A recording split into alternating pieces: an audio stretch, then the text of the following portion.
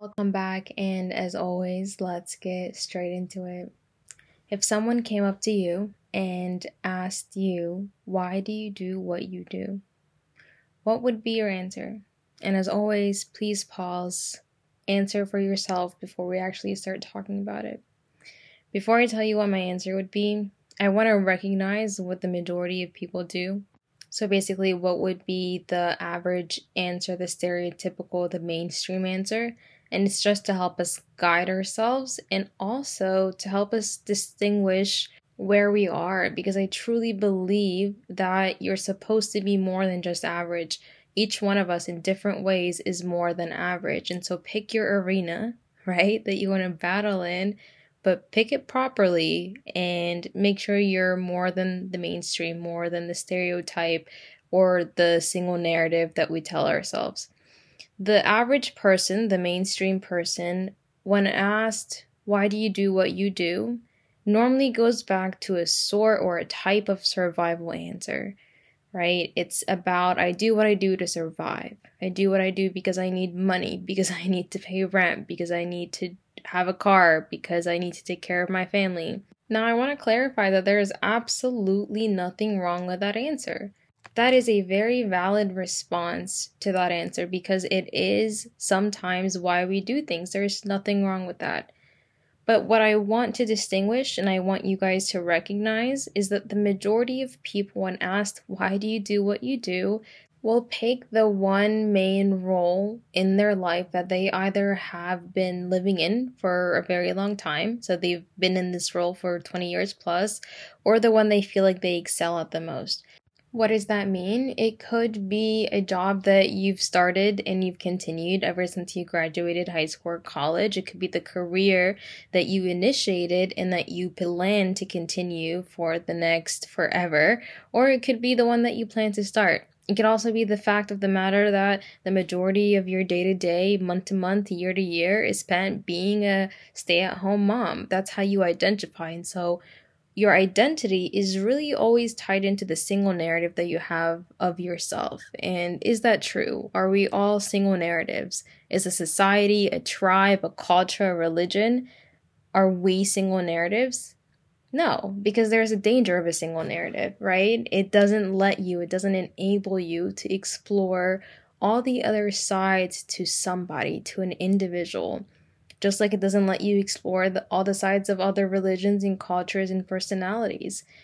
A single narrative, most if not all the time, just wants to make us comfortable. We adapt it, we adopt it to make us feel comfortable.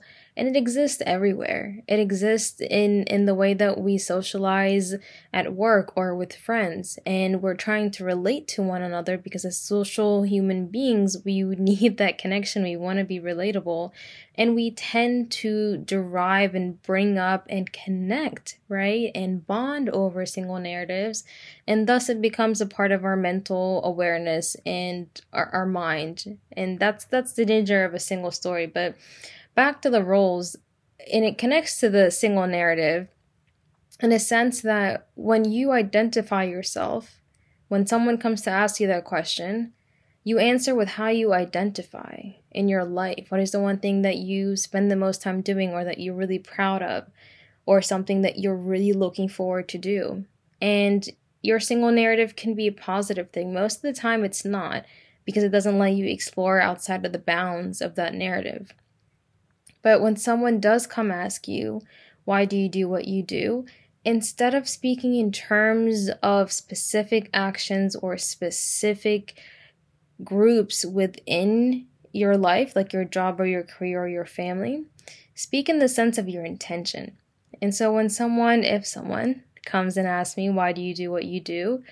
My personal answer, which I have to say is not really better than anybody's answer, and I wouldn't say that this should be your answer either. It's personal. My answer to that question is because I need to see what happens. I need to see it unfold.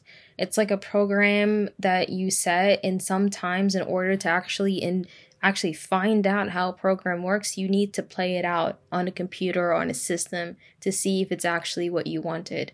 And so the reason I do what I do, the reason we explore some of these concepts, the reason we try to delve into extremes and come back from extremes, or outside of this podcast, what I do at work and at home and in my personal life, is because I want to see what happens.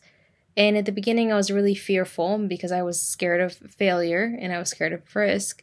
But the more that I did it through the podcast, through concepts and just thinking, the more that I was able to incorporate that day to day through actions in my professional and my personal life. So what I'm trying to say is stay away from the single narrative as much as you can, because it is dangerous. And if someone does come ask you, why do you do what you do? Remember to go back to an intention of sorts, right? What I answered is something that can be applied throughout my entire life, throughout the different aspects of different groups of family, work, home, friends. It's all to see what would happen. It's all to see an outcome, a theory that I have in my head, and I want to see how it plays out. An easier way to say it is find a common goal between all your endeavors in life. What is the one intention, the one goal that you seek when you take care of your family, or when you go get a job, or if you continue your career path even though it's not perfect, or perhaps you're not in love with it? And that's also going to help you distinguish, are you doing some stuff in your life that the answer to that question doesn't relate to, that your intention is the same, let's say, at your work life, at your family, but not the same when it comes to your friends and your hobbies?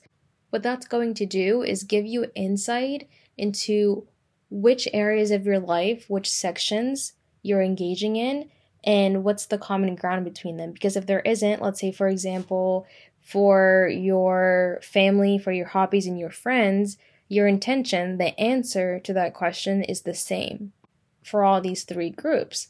But when you come to ask yourself, or take that intention, the answer to that question, and bring it back to maybe your work life, and it's not the same because maybe you hate your job, you're going to realize that you're not operating based on the same principle for each of the sections. So again, it's a very simple question. Why do you do what you do? But you can take so much out of it, and you can apply it in different ways, and you can learn different things about yourself, and then analyze it to actually see if it's helpful, or to see if it's actually truthful or not. So that is all the things that I received and that I derived from that question, why do I do what I do? And with my answer being just to see what happens, it across the board, it fit right in like a puzzle piece that was missing. And it helped me identify that I was strong in my intention, my original, my hardcore, my OG intention of actually just waking up every day and reinventing myself and facing and getting into the arena, whichever arena I choose that day, and seeing it through. Because at the end of the day, we always talk about principles. It's a principle of some sorts that I can apply it through different methods, but I can reach it, right? I can reach it through the different techniques and the tools that I use. I hope you guys followed along, but just in summary, because I really do think it's a very brief topic. We're not going to go detail into it because you're supposed to take all of this and really just relate it back to yourself. So the more specific I get, the less you're going to get out of it because you're just going to be thinking about my stuff. Ask yourself the question. Make sure that your answer to that question is not based on action, is not based on a single narrative, is not based on only one part of your life. Make sure that it is comprehensive of all the roles that you can potentially occupy, all the roles that you have previously occupied and that you currently occupy. And if it's not, if it does not cover all of those, and then if you further apply it into the specific parts, the different components of your current life, your job, your family, your hobbies, your friends, and it does not across the board fit, that doesn't mean anything's wrong. It just means that you just need to think about it a little bit more. Identify why one of your intentions is different than the other, and all in the hopes of just really understanding why you do what you do. Not in the hopes of changing or becoming any better than you are, but in the hopes of just being a little bit more self-aware and understanding some of the dangers that we put ourselves in constantly, including being stuck in a single role of your life for too long, without understanding or, I guess, being aware that it's hurting you in some way. Also, staying away from single narratives, because again, they are probably the most dangerous thing that we occupy our mind on, both as individuals, as groups, and as a society.